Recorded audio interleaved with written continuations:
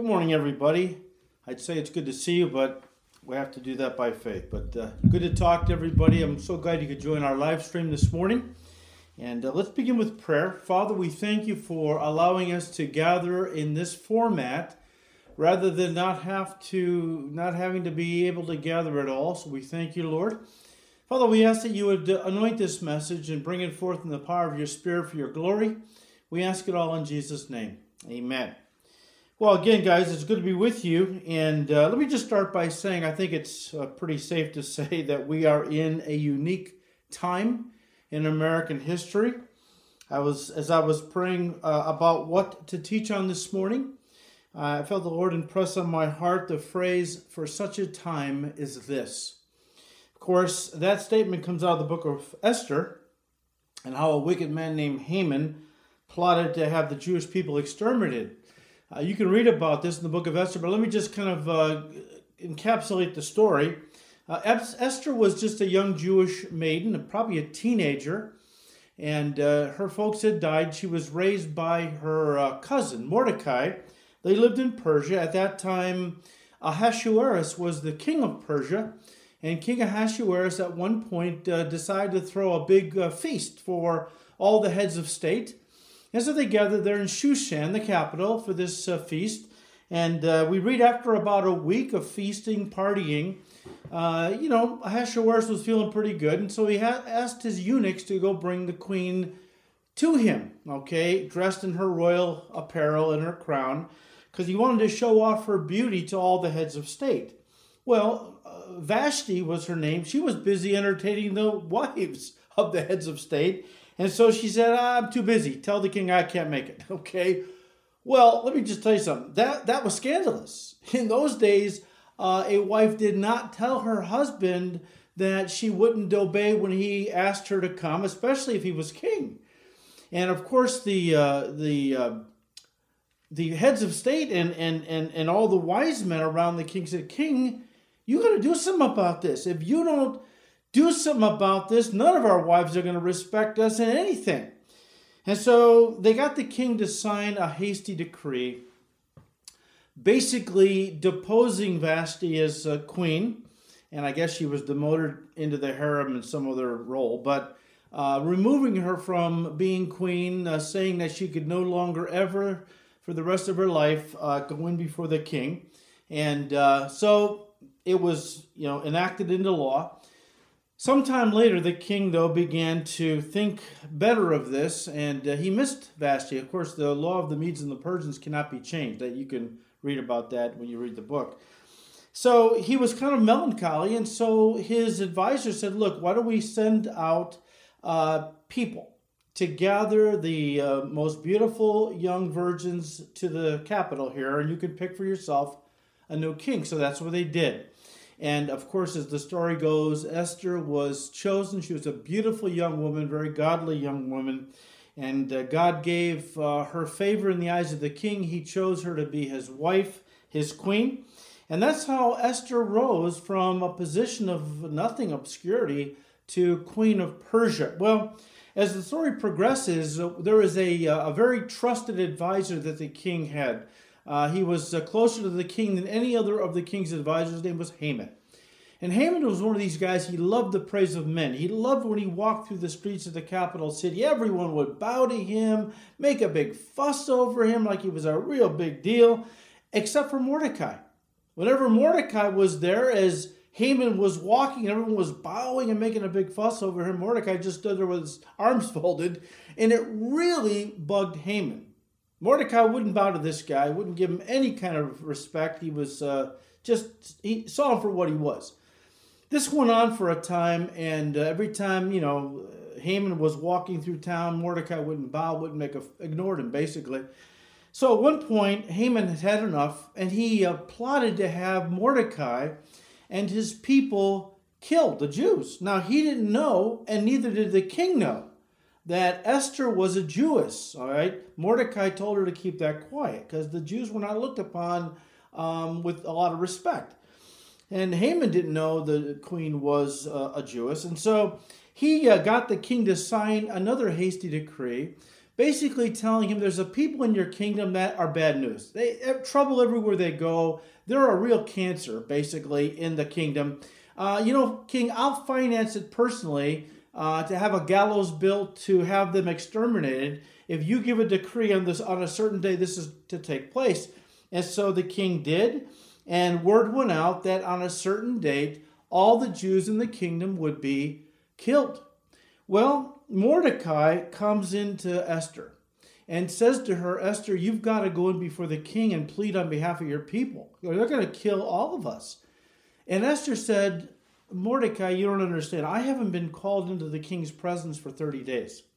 And Persian law is, if I go into his presence without being summoned, if he doesn't raise the golden scepter, it's my head. They'll execute me.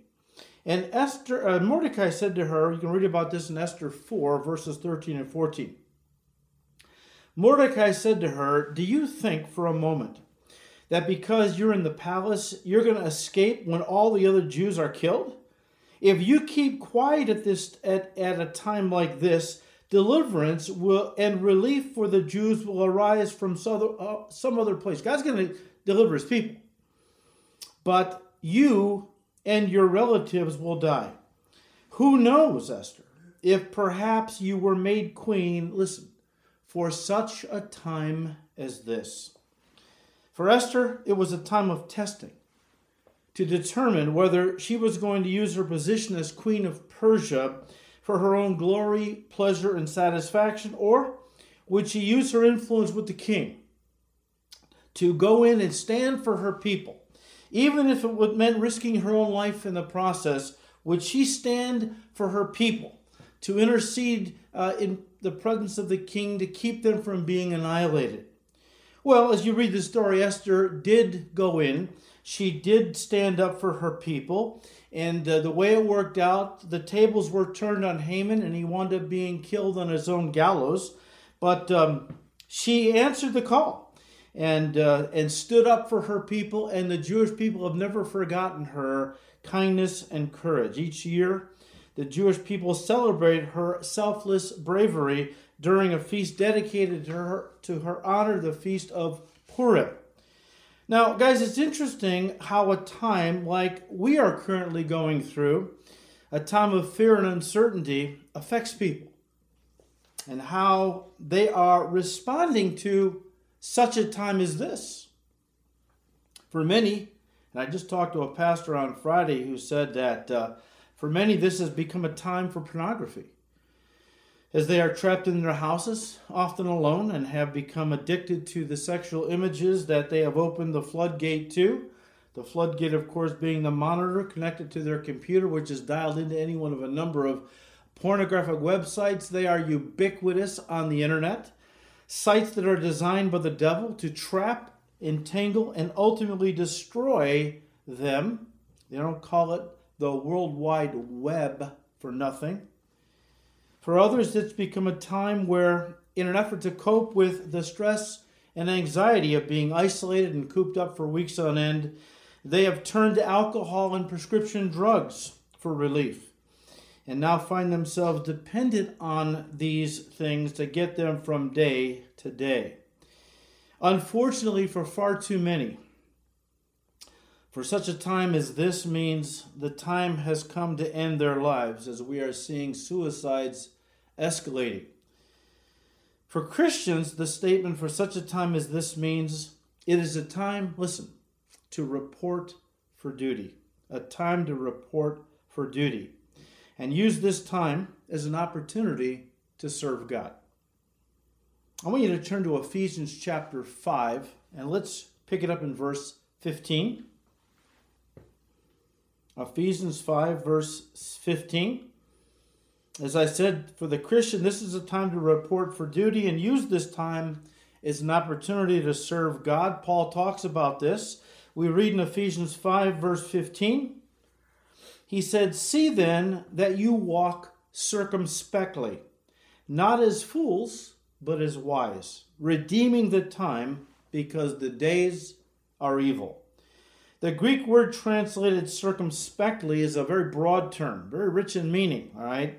It carries with it, first of all, the idea of precision and accuracy, but also contains the idea of looking, examining, and investigating something with great care. However, this Greek word further includes the idea of alertness. As one author put it, as believers walk through the spiritual minefield of the world, they are to be constantly alert to every danger that Satan puts in their way, end quote. So let me paraphrase using the full meaning of this Greek word. Let me paraphrase what Paul is actually telling us, all right? He is saying, see that you walk, in other words, live your Christian life carefully with great precision, looking all around and giving strict attention to all things as one might do when passing through a very dangerous place. And then Paul ended by saying, if you do this, you will be wise and not a fool. Look, walking in wisdom is critical for the days we're living. For such a time as this, we must walk in wisdom, all right? And to do that, first of all, it means that we need to redeem the time, as Paul told us, redeem the time. The Greek word for redeeming, as it shows up in Ephesians 5, verse 16, was a term used in the marketplaces which meant, listen, to buy out or to purchase completely, to buy out or to purchase completely. The word time is not the Greek word chronos, which is time in the sense of seconds, minutes, and hours, but is the Greek word kairos, which is better translated opportunities. It was the same word used by Paul in Galatians 6, verse 10, when he said, therefore, as we have opportunity, let us do good to all people, especially to those who are of the household of faith, especially to other Christians, all right?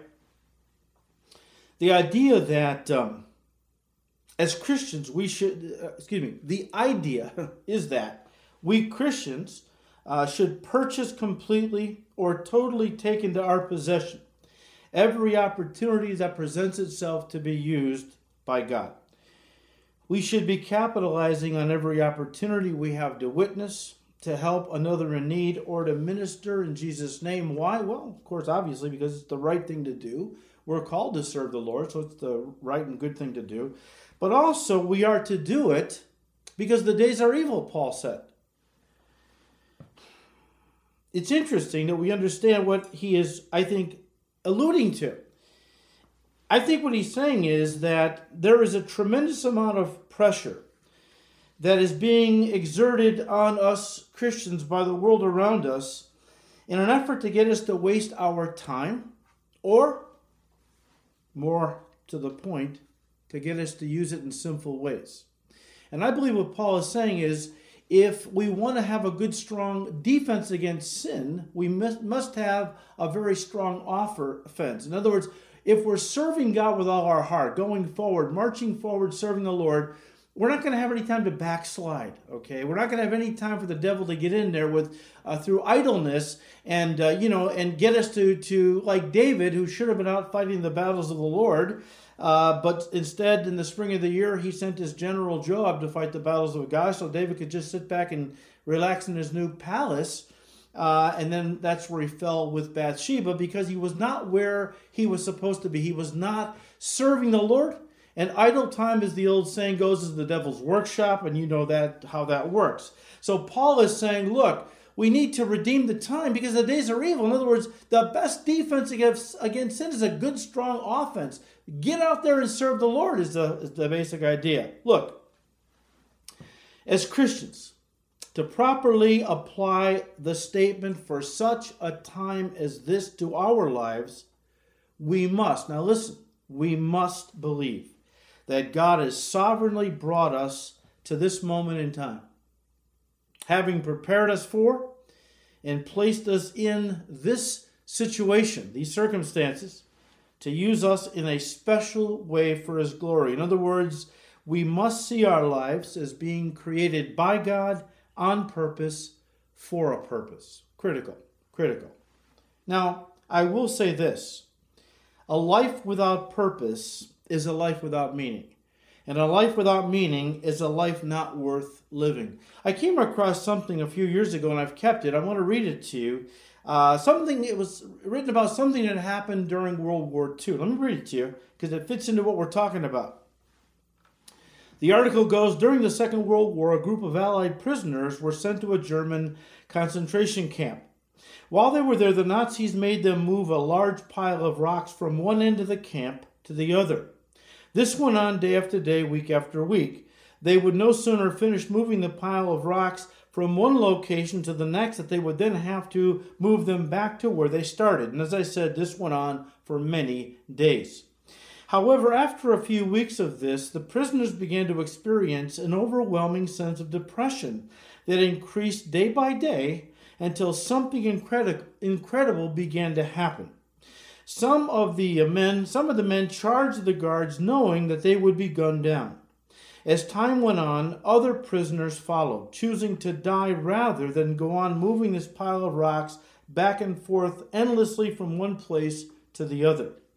After the war, psychologists learning about this phenomenon interviewed the remaining prisoners, and they concluded that the reason those men committed guard-assisted suicide was because they had lost a sense of purpose, and without a true sense of purpose for existing, life becomes meaningless and unbearable to endure, often resulting in increased anxiety, depression, and suicide.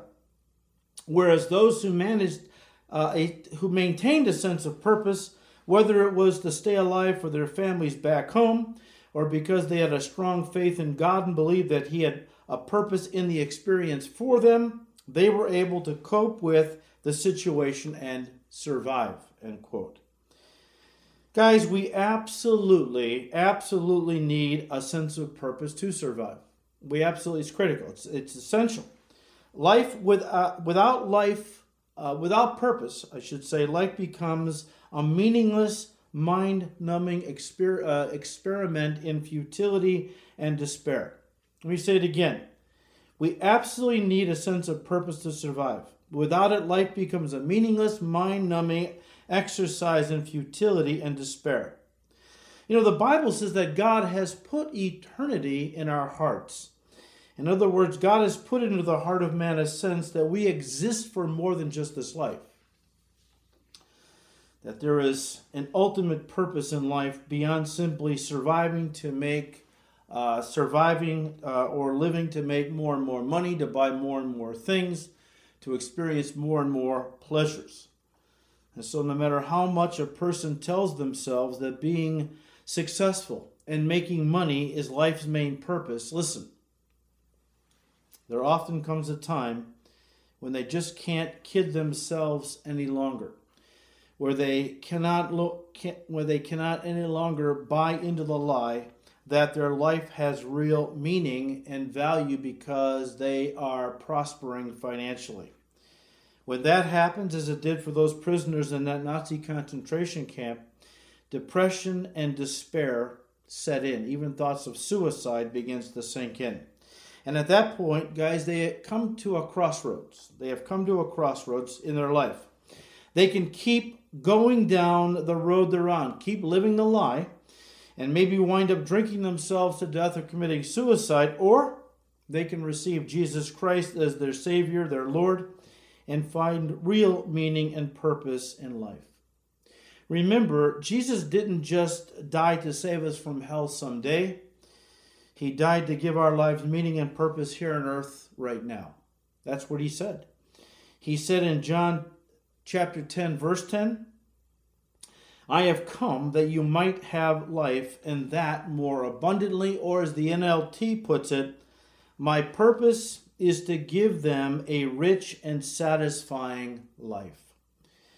Unfortunately, many people in our society have embraced a naturalistic worldview.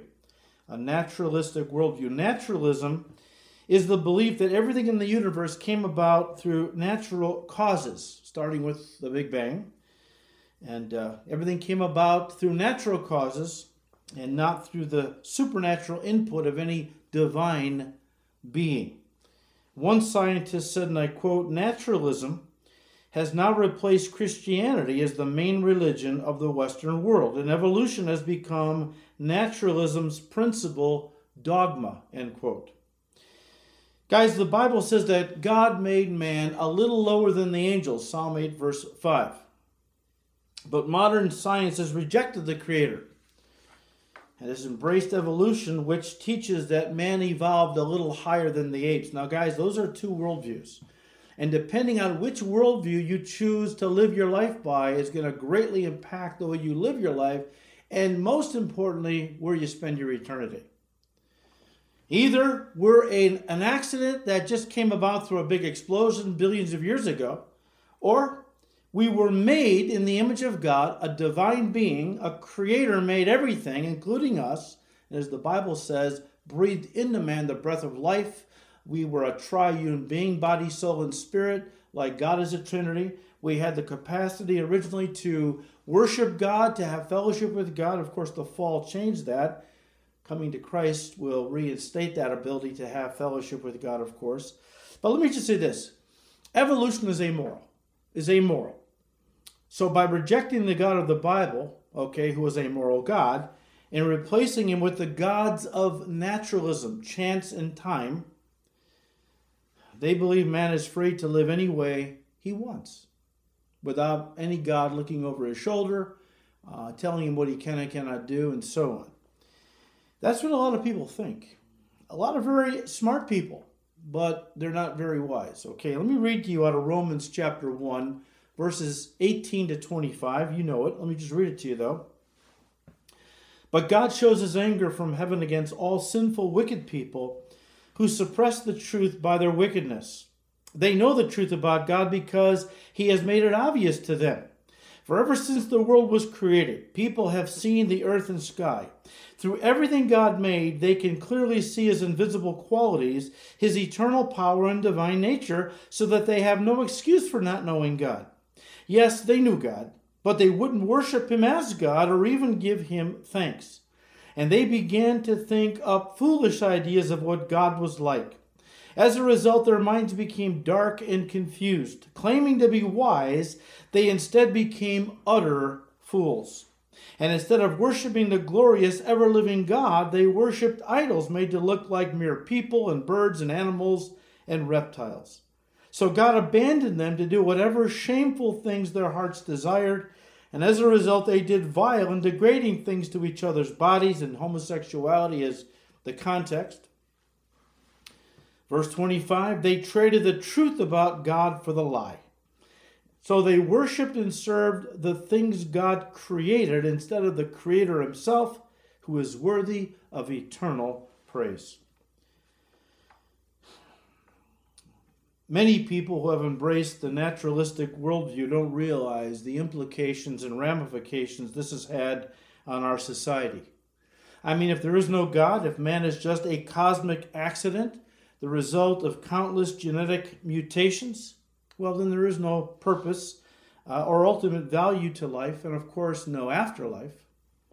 This leads to a philosophy of life that is nihilistic and hedonistic, the motto of which being, let's eat, drink, and be merry, for tomorrow we die, and guess what? That's it. That's it. But fortunately, praise God, that isn't true. There is a God who created everything and everyone. In fact, the Bible says that not only are we, listen, not an accident, we are actually God's masterpiece. Let me read you Ephesians 2, verse 10.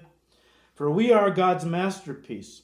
He has created us for a purpose so we can do all the good works he planned for our lives even before we were born. Look, the Bible teaches very clearly that God has created you on purpose, for a purpose, and he has been preparing you for that work from even before you were born.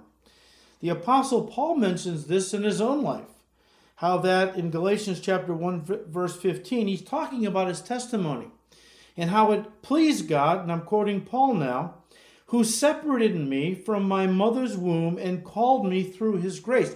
Paul is saying that God chose him for ministry, called him into the ministry even from his mother's womb. in the sense that, the time in history he would be born, the place he would be born, the family he would be born into was all part of God's plan for the work God had chosen or ordained for Paul's life. And guys, like Paul, God has been preparing you for his divine purposes even from your mother's womb. Again, you are no accident. I mean, who you would be, your race and gender, where you would be born, the family and economic strata you would be born into, the talents and abilities you would be born with. Listen, all these were God's way of preparing you for the purpose he had for your life. And then even after you were born, God was further preparing you through the experiences of your life. Yes, both good and bad.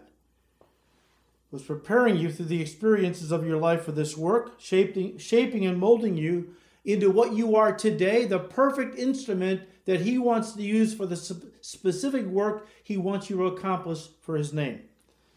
Listen, God has got your future all mapped out. He's got your future all mapped out. He knows exactly the work he wants you to accomplish for his glory and for his kingdom. The question is, will you submit to him and fulfill the plans and purposes that he has ordained for your life? Will you, like Esther, stand up for God and say to him, Lord, I believe you created me for a purpose, for such a time as this. And I want to use this opportunity to serve you and bring you glory. Now, folks, by saying this, I have more in mind than just this coronavirus pandemic lockdown, okay? I'm talking about the time we're living in general, and the soon return of Jesus Christ to the planet Earth to establish his kingdom for such a time as that, all right? That's what I'm ultimately talking about. For those of us who are evangelical Christians, well, we know that God's plans and purposes always follow a definite timetable for such, as does every purpose of God. Always follows a definite timetable. We read in Ecclesiastes 3 verse 1, to everything there is a season, a time for every purpose under heaven. Galatians 4 verse 4 talks about the birth of Christ. But when the fullness of time had come, God sent forth his son born of a woman, all right, of a virgin. Christ came, he was born at the exact time the Father wanted him born. He died at the exact time God had ordained that he would lay down his life. Romans 5 verse 6, for when we were still sinners, for when we were still without strength, in due time, Christ died for the ungodly. And guys, likewise, he is coming back again at the appointed time that the Father has set. And listen, he is not going to be late. He's going to be right on time, even if the day and hour of his return has not been revealed to us. Listen, Matthew chapter 24, verse 36. Jesus said, but of that day and hour no one knows, not even the angels of heaven, but my Father only. But as the days of Noah were, so also will the coming of the Son of Man be. For as in the days before the flood they were eating and drinking, marrying and giving in marriage, until the day that Noah entered the ark, and did not know until the flood came and took them all away, so also will the coming of the Son of Man be. Verse 42, watch therefore, for you do not know what hour your Lord is coming. But know this, that if the master of the house had known what hour the thief would come, he would have watched and not allowed his house to be broken into. Therefore you also be ready, for the Son of Man is coming at an hour you do not expect. So our responsibility is to always be watching. And of course the Lord has given us signs in his word to look for that indicate his coming is getting nearer and nearer. We're seeing him everywhere, guys, everywhere. But we don't know the exact moment of his coming for his church. We don't know that, all right? And because of it, we are to, be vigilant. We are to be living that in such a way that he could be coming at any moment, right?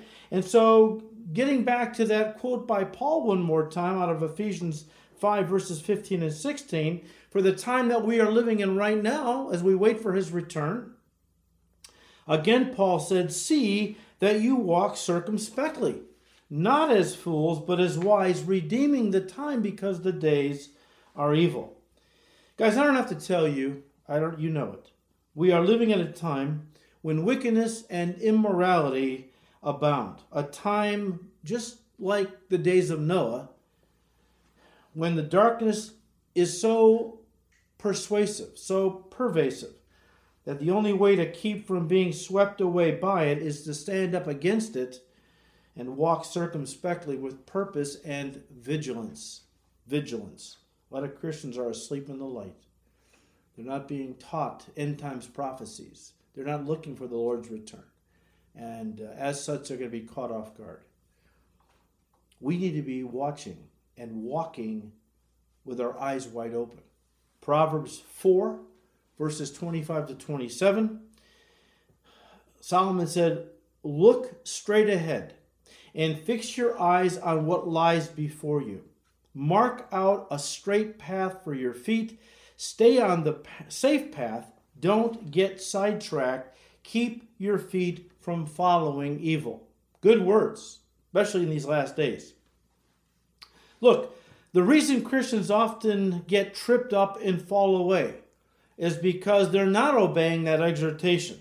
They're not keeping their eyes on Jesus. They're not keeping their eyes on the narrow path. Walking that narrow path as the Lord Jesus told us to walk in Matthew 7, 13 and 14. They get distracted by the world and all of its allurements, all of its enticements. Read 1 John 2, 15 to 17. As someone has said, it is sad to see many professed Christians drift through life, like sleepwalkers, who never really make the most of opportunities to live for Christ and to serve Him. Jesus said in John chapter 9, verse 4, He said, I must work the works of Him who sent me, listen, while it is still day. The night is coming when no one can work. And guys, this is a solemn reminder to everyone who is a Christian that life's day, quote unquote, is swiftly passing away. And the night is coming. In other words, the night of our physical death, all right? When our service on earth is going to be forever over. Somebody has said years ago, there is only one life, it'll soon be past, and only that which is done for Christ will last. Redeeming the time becomes then critically important, especially for us who are last days believers, all right? Redeeming the time again means that you're going to have to sacrifice some pleasures, comforts, and goals in exchange for opportunities to serve Jesus. You can either live for yourself or you can live for the Lord. If you're going to live for yourself, you're going to indulge yourself and Jesus will be pushed to the side. But if you want to serve the Lord, you're going to have to make sacrifices. You're going to have to give up some of your goals. I remember years ago hearing about the testimony of Jim Elliot. Jim Elliot was raised in a very godly Christian home. And at one point, Jim began to study to be a medical doctor. But then the Lord got a hold of his heart and changed his heart to become a missionary to the Auca Indians. Well, when Jim told his family his plans and the changes he wanted to make from being a doctor to a missionary, his family, who loved him, who were Christians, said, Jim, are you kidding me? You're going to give up a life of prestige and affluence, a life of security to go live among, savages, and so on and so forth. Jim, don't be a fool. And of course, Jim came back with that famous statement that I've never forgotten. He says, that man is no fool who gives up what he cannot keep to gain what he cannot lose. That's got to be the heart of all of us in these last days. And if it's not your heart right now, ask God for it. Ask God for a heart that says, Lord, I'm willing to give up anything, go anywhere to serve you in these last days. Imagine for a moment, to kind of use a little illustration. Imagine for a moment that the days of your life are like, the worthless pieces of fake money that you might see in a board game. We'll call it the game of life. The game of life. A game where God is letting you use your time. Listen to me, which is worthless in and of itself. God is letting you use your time to buy, quote unquote, valuable opportunities to serve Him. opportunities that will bring you priceless, eternal rewards in heaven. Listen to me. A person whose time is spent on themselves winds up with a worthless, wasted life. But the person who spends their time serving Jesus winds up with a precious life and a priceless eternity. Choice is yours. The great 16th century reformer, Philip Melanchthon, kept a record of every wasted moment and took his list to God in confession at the end of each day. Is it any wonder why God used him so mightily? Of course, Moses said in Psalm 90, verse 12, Lord, teach us to number our days, that we may gain a heart of wisdom. Listen, none of us knows how many days we have in our lives. Nobody knows when we're going to die. So, how can we count? How can we number our days when I don't know how many days I have? No, that's not what Moses is really saying. I believe what he is saying, to put it in our modern vernacular, Lord, help me to make every day count.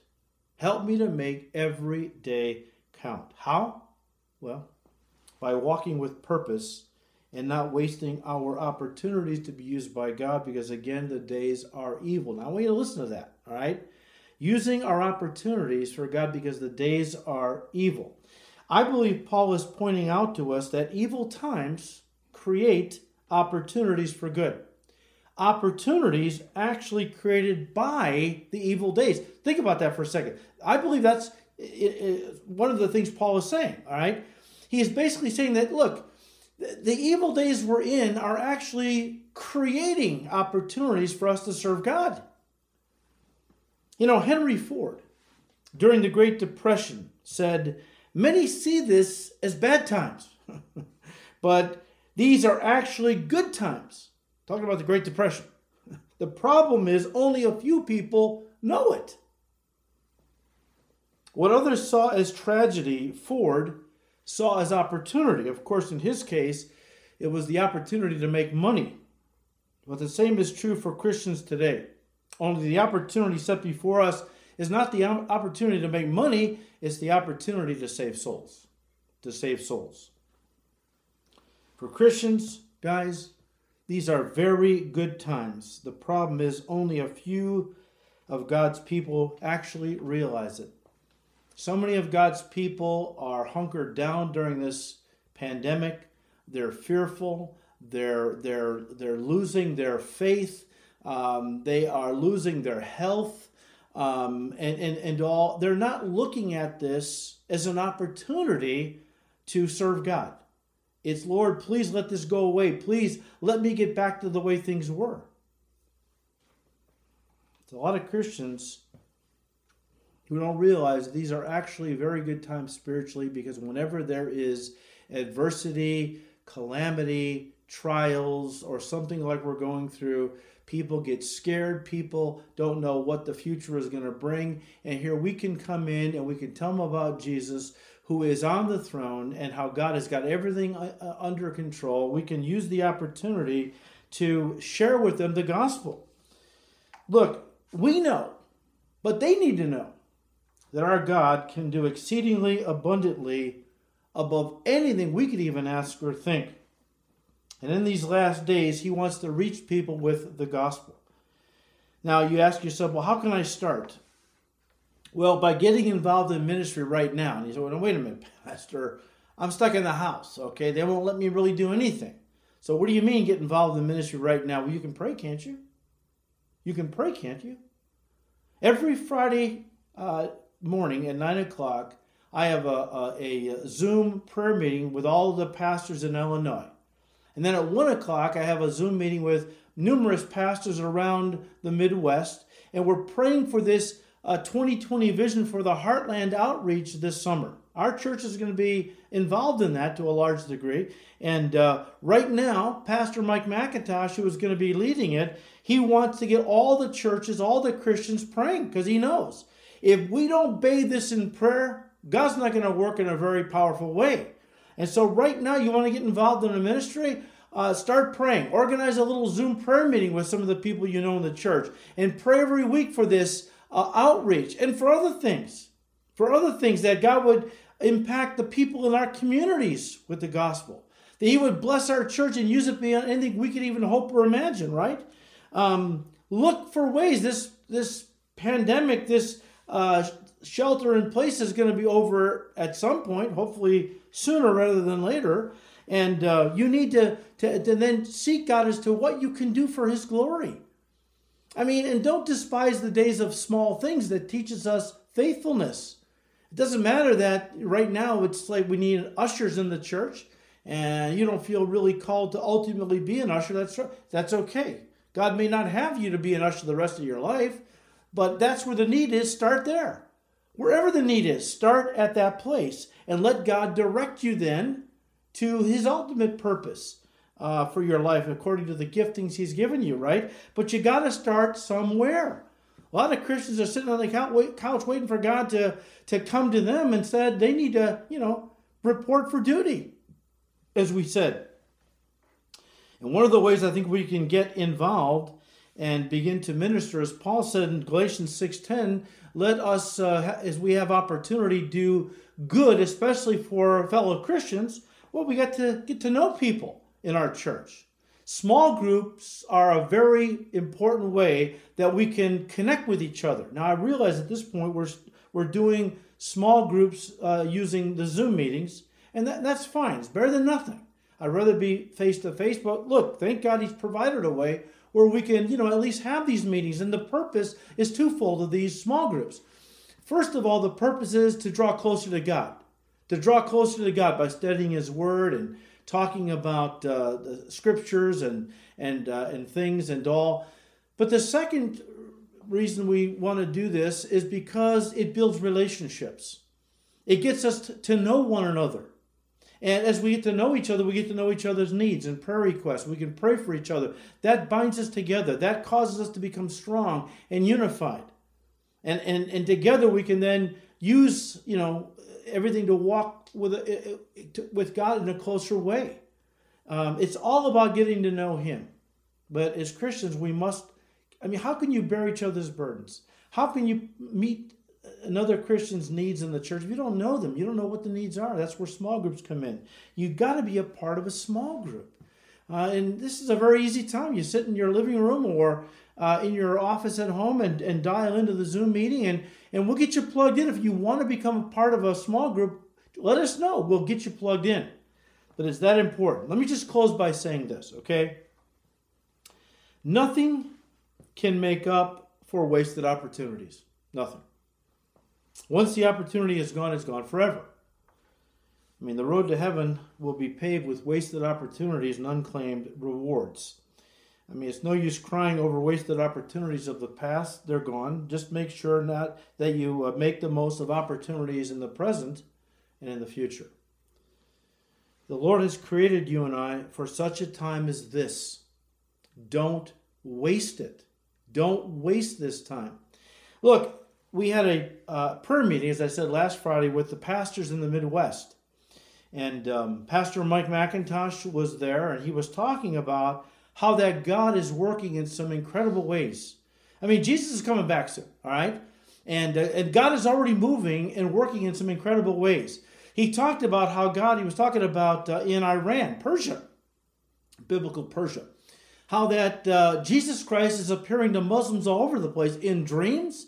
They're waking up and seeing visions of Christ standing by their bed. As they're walking out in the fields, Jesus will come to them. And He's been sharing the gospel with these Muslims, and they're getting saved in droves in our own church. We have a sweet Persian couple. The Lord gave her, Muslim couple, the Lord gave her 3 dreams where the Lord Jesus came to her, and she finally got saved.